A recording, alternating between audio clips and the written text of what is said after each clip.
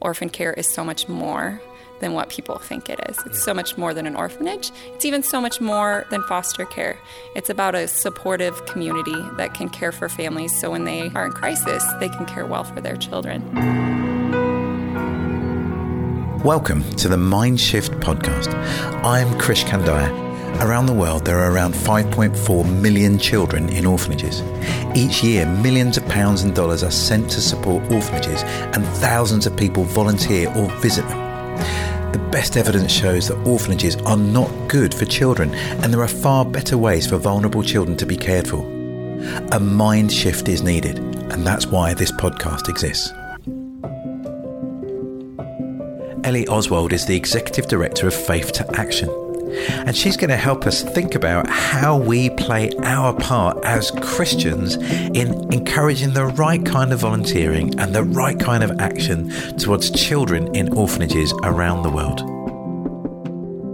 I'm delighted to be spending some time with Ellie Oswald, the Executive Director of the Faith to Action Initiative. We're going to be talking about family-based care, so could you tell us an enduring memory of your childhood? Well, I'm blessed with an incredible family. There's so many memories to pull from. One of the ones that I think about every week is our Sunday dinner. We'd call our Sunday supper. And after church, we'd have, a light breakfast on the way to church, come home from church, and my mom would spend like an hour and a half getting supper ready. But we were starving, so we were like grabbing things out of the pot and sneaking things out of the fridge while she's like, I'm making roast, stop.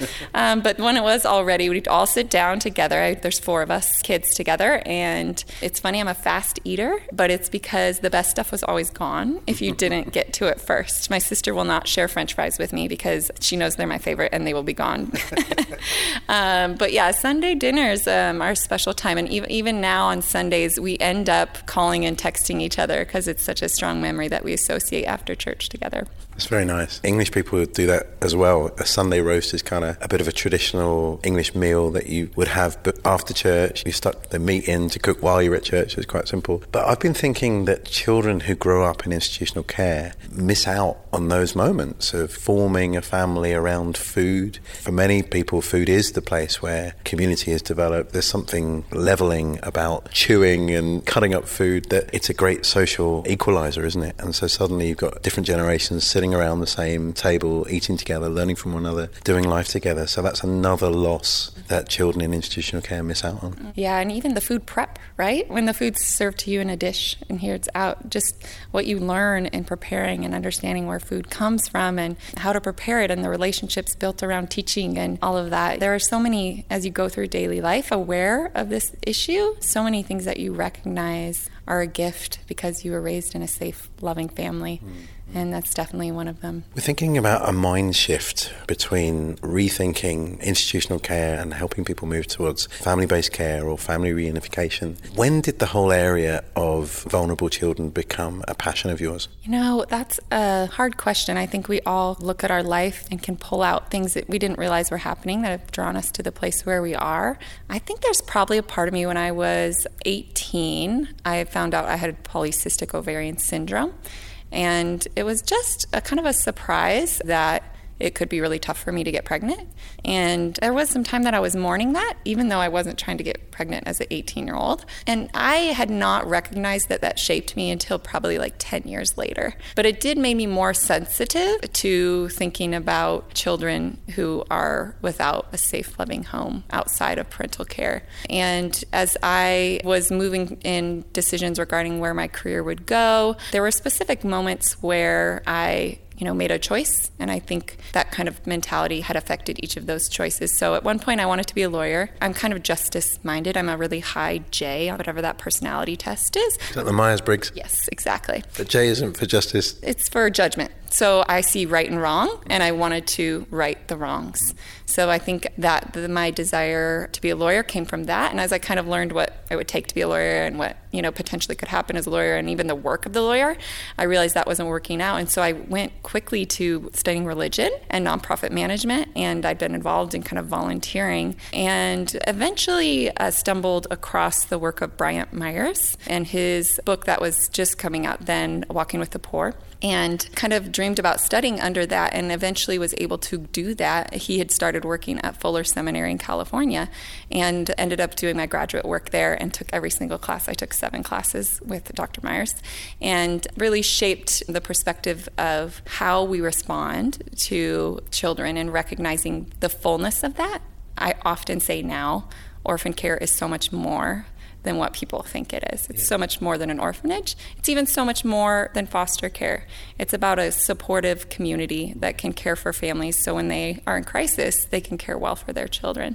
So he really shaped my thinking, and ultimately was able to work with World Vision, who has an incredible child-focused development approach that I think we all can continue to learn from. And it's interesting that God just has kind of placed me in situations that I'd been offered something and I didn't even know that I wanted it, but it clicked so well with my experience and where I was that I knew I had to say yes, along with, the discernment of my husband as well. Is working for World Vision what took you to Seattle? Yes, it is. My family's from there as well, but I was able to work with the child protection team with World Vision International and was in over my head extremely, but learned from some of the world's best child protection experts and was able to just recognize what I didn't know and grow a thirst to know more. And that's where I really started to study the evidence regarding care for children, looking at the continuum of care, what to be cautious of, what opportunities there were there. And from there, God's just been rolling me through it. That was 10 years ago. Wow. Was there ever a time, because it has been the case for many of the people I've spoken to, where they thought orphanages were okay and institutional care in general was a reasonable way of caring for children, and then they came to an aha moment where that mind shift and suddenly it wasn't? Can you remember a moment like that for yourself? I feel like I'm jealous of people who have that perfect story. I've always been kind of a critical person. So whenever there were things like this, I'm always questioning it, and it works for me sometimes and sometimes it doesn't. Sometimes people don't like to be around me because of that. But I actually was early in my career in this conversation around the evidence base and was it makes sense, right? Like, we actually intuitively understand that children need families. And so I always remember feeling sorrow. Maybe it comes from the fact that I'd always thought maybe I wouldn't be able to have children, or at least at a young age I thought that, and really realizing how sad that was, that there would be children out there that didn't have family. Thinking from that perspective has always made me feel sad about the idea of a child in an orphanage. And I should say this, went on to have 2 beautiful biological little boys. But I think that piece around what we were talking about, the things that you can miss out when you don't have a family, that's really been the strongest thing. This is hard work. Yeah. The thing that has motivated me are the late nights I spend holding my babies, or the moments where I see them scared on the playground and they run back to me. The actual experience of being a parent and being there to be the anchor for my children has just given me the stamina, because, this isn't fun. It's hard to go, but it's so worth it. It's fascinating, the idea that children were not to be taken for granted, that there might have been a situation where you weren't being able to have your own birth children, sensitized you to the idea of children without families. And then suddenly that empathy, that understanding of what they might be experiencing brings critical questions into the otherwise normally accepted models of care. So the Bible talks a lot about redemption and the idea that the difficult circumstances that we face and the comfort that we receive from God is a gift that we can then pass on to others, and that seems really true for your story. I've spoken to some of the young people who aged out of orphanages, and again, their experiences have sensitized them and motivated them to get involved in helping other children. So that's fascinating, isn't it, that there's this concept Henry Nouwen talks about, the wounded healer, that those that carry wounds are able to help others, and that we're modelling ourselves on Christ, aren't we, that he's the one that heals, but he's the one that's hurt in the process. So there's something very beautiful about that. So it sounds like this work is hard, that you've given, so much of your professional life and your personal life to kind of chase after better outcomes for children around the world. Talk to me about some of the challenges that you face. You're constantly trying to advocate for children, speaking with church leaders and denominations and NGOs that might be still in a kind of institutional care model for children. What are some of the biggest challenges for people having that mindset shift to see things differently for kids? I think what's wonderful is that we're working with mostly U.S. Christians. At the end of the day, we all want the same thing. And I don't know if that's true of all audiences, but most Christians want kids to be safe. They want kids to be well cared for. And when we can start from that perspective, I think it's really helpful. But of course, there's challenges as we move through kind of our mindset shifts. And we see some common things, or I've experienced a lot of common things. I think one of them is just overcoming the challenge of, especially people who invested a lot in this work, of a moment to look back and say, maybe I could have done better. That's painful for people, and we can recognize that. I think it doesn't need to be. I think if we look at the concept of atonement and the fact that we all are moving in our relationship with Christ and that Christ is continually shaping and forming us, I think that that is true in all aspects of our life. God's continuing to refine our efforts and the work that we're doing. And if we think we have it perfect, we're wrong. We won't ever have that perfect. But we can continue to learn. We can continue to encourage each other. And then we know that if we're relying on the Lord, that the Lord is really the one doing the work and redeeming things. So we can forgive ourselves. Yeah, I think there is often a confirmation bias that once you've committed yourself to care for vulnerable children in a certain way, and you might have given sacrificially of your money or your time or your ambition, and then suddenly that aha moment could unsettle and disrupt a lot of your sense of identity, because in many areas you're treated as a hero for caring for children this way, and suddenly to have that pulled out from underneath must be very difficult. So what kinds of things have you found helpful in helping people along? I get that we're looking for common ground and we want best outcomes for children. I often am told that it's idealistic or naive to think in many global contexts that this is possible, that of course we don't look after children like that in the West, but you understand it's different in insert, other country or other continent around the world, and it's just not viable, it's not possible, and so this is just the best we can do for them. Yeah. Have you found a way to go around that conversation? Yeah, I think there's a couple of things we've found that are helpful. One is starting to talk about the how and knowing the how. I think, those of us who are advocates, we need to do more than just know how to advocate. We need to know what we're actually calling people to. And I would encourage people to recognize that there are hows. There are people who've been doing great family-based care. There are people who've been working in countries where foster care didn't exist, and now it's eking out or it's thriving. There are people who say, not these kids. These kids definitely can't go home. I mean, a perfect example is just a few years ago, it was pretty commonly accepted for us to say, well, residential care is probably the best option for kids coming off the streets. And we're seeing success in kids being reintegrated into families like we never have before. So just recognizing there are incredible practices happening and helping people have access to that information. That's the goal of Faith to Action. We're trying to help people have access to what that actually looks like. The other is sharing some examples and sharing good stories, positive stories of what's happened. And we give people an opportunity to win. Instead of them walking away being told what they're not supposed to do, we get to invite them into a place where they would actually be able to do more than what they're doing. And that helps them recognize that this is a progress. It's not a switching, it's a transforming. And really allowing people to see themselves having a win. One of the common things for that would be just recognizing how many more children you can serve in the context of foster care or in the context of definitely family reintegration. You can serve, hundreds of families with the same amount of money that could serve 20 families in residential care. And that feels like a win for people. And it's true, we're not lying, it's a reality. That's really encouraging. I think someone that might be running a relatively small-scale family reunification project or a family-based care project can know that the work they're doing is changing the mindset of other people, because a worked example in another context is going to give more evidence, another positive role model that other people can follow. So collecting those stories and then advocating for those stories is also an important role, and I know that's one that you guys do. And I think the economic argument is strong as well. We were asked, we went to visit our Department for International Development, and they said, why should we give money to this? Why wouldn't we give money to feeding millions of children instead? This is only a relatively small amount of kids when you can think about all the kids in diversity around the world. And actually the money goes further, and in some countries this way of caring for children has been there for hundreds of years. So the 2 to 8 million or 5.6 million, as some are saying, children that are currently in institutional care, that's just a snapshot of this moment, but over time there's been millions and millions of children, and if we don't change it there'll be millions and millions more.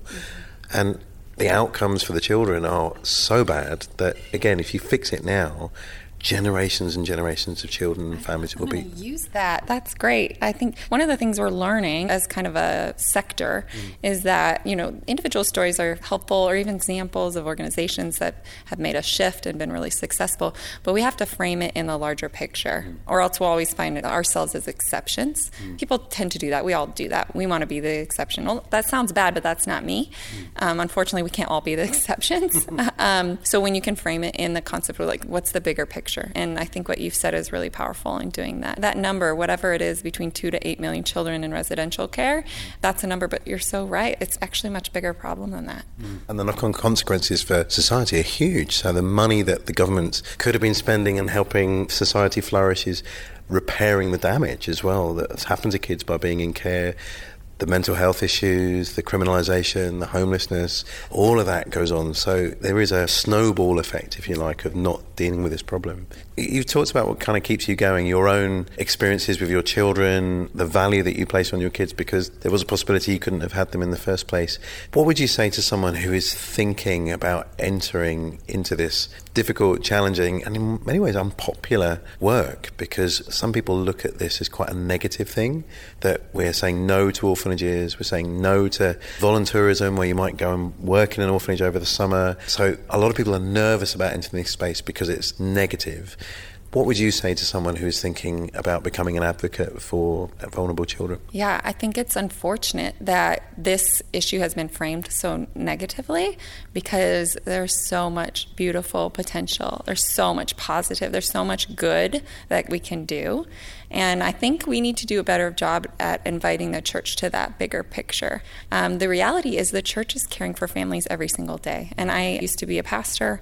Every day we were dealing with the challenges of the families in our community. And, we were challenging ourselves to think even beyond those in our pews to the families in our neighborhoods. And the church is experts on caring about the family. They recognize that the family is the place that God intended for not only children to be raised, but it's the structure within our society that really grounds us in the calling that God has for us. So I feel like we have so much great stuff to invite people to, and that is about strengthening families so they can care well for their children, but also so they can care well for others as well. And that's a beautiful invitation. So we're about inviting people into the opportunity to see children's lives transformed because their family is a safe and secure place. Yeah, that's right. Let me pick you up on something from the beginning, that your going to study with Brent Myers and his book Walking with the Poor Fuller was a key moment for you. That's interesting, because a lot of people within this space are often quite skeptical about academia, that we're activists,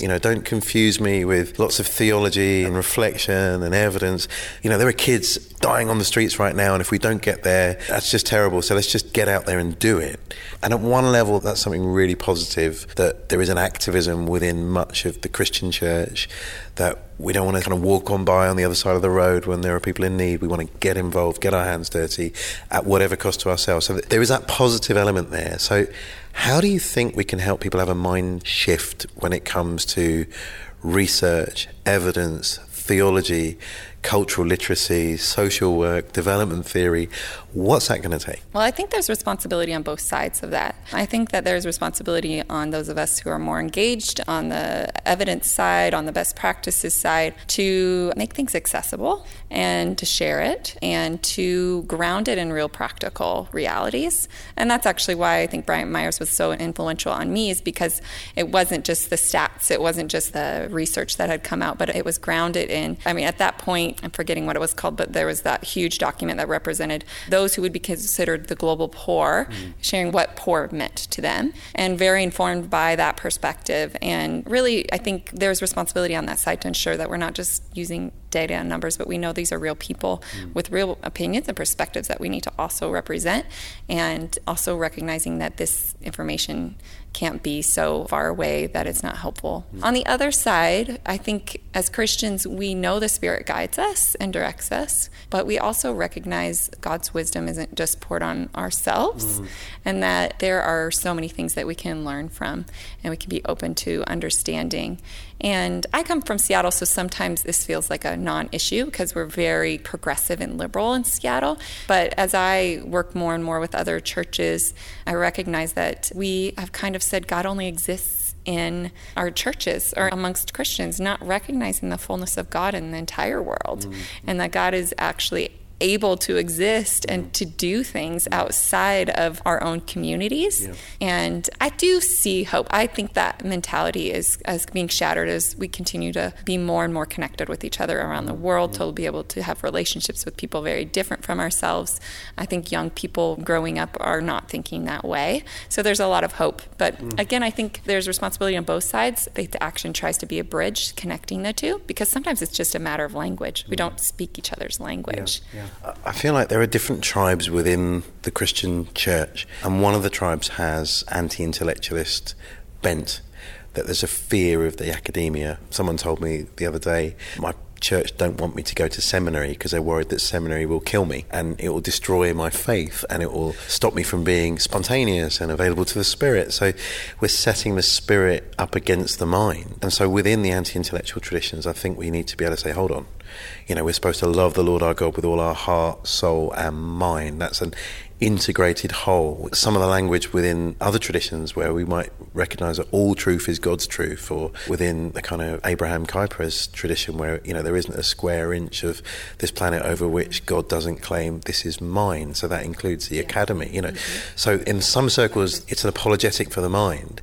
Yeah. In other circles, the other tribes are all about the mind. Yeah. And we love our study and we love our Bible and we love exposition, but the application of that and the activism is missing. Yeah. And so I think it's good that you talk about this need to work across denominations and across generations and across geographical locations, because we can be, if we're humble enough, open to hear the critique, the challenge, the encouragement from people that are not like us. Yeah, I think that is vital. I think, Chris, that I care about breaking down some of those barriers and building relationships. And in order to be working together, or even just to be in the same room, we have to let go of some of our self to experience another. And that, I think, is a practice we need to refine in many areas in our Christian world, but especially when it comes to coming together to respond to the needs of children in our world. We have to be able to listen and learn from each other. As you're, kind of describing these two sides as you see it, in my experience, there's always a place that we can find common ground, and we can work from there. It doesn't need to be a battle. We can find our common ground and share our perspectives, but listening, learning from each other, we won't make any progress if we're not able to do that. I think that's been one of the themes, as I've spoken to various people about this, that a mind shift happens when we have a spirit of humility about us, that we're willing to listen to the voice of the child. What does a child in an orphanage actually want? Not what do I think is best for them, but what do they actually want? How can I listen to that voice? Listening to the voice of the other, whether that's the activist or the intellectual, whether it's the voice of the care leaver, the person from the different context to me, whether that's theological or geographical. Humility seems to be the way we can possibly have a mind shift, while arrogance means we're less likely to be able to be open to the Spirit and open to God redirecting us. Ellie, I've asked everybody in this podcast if there's anything that we didn't get a chance to talk about that's a kind of burning issue for you that really needs to be out there. Is there something you were hoping we would talk about that we haven't yet? I appreciate your willingness to have these conversations. I think that I'm really kind of struck by what we were just talking about regarding humility. It's actually a pretty popular thing to talk about. And we kind of all nod our heads and agree, but unfortunately we still are all broken, right? And this is just silly, but it's every day we have to pray for that humility.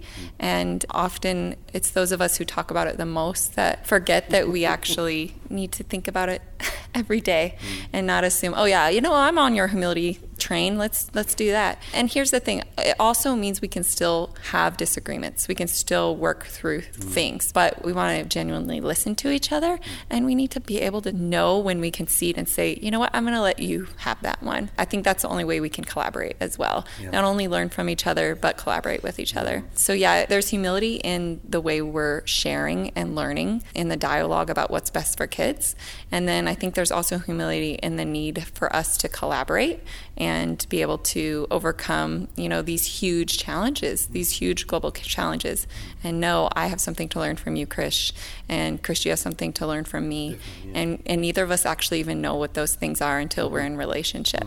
So, yeah. That's really helpful. That's one of the things I really value about the way that you work, Ellie, that you are passionate about collaboration, but it's not a cheap surface collaboration. You are willing to ask the difficult questions, call out difficult behaviours and learn as well. And that's a rare combination. Often people that want to challenge just want things done their way, and often people that want to collaborate just want to paper over the cracks and pretend there's no difference. And I think you struck a really good balance for that. So I can see how God's called you for such a time as this for the role that you're playing. So it's been great to be able to collaborate with you.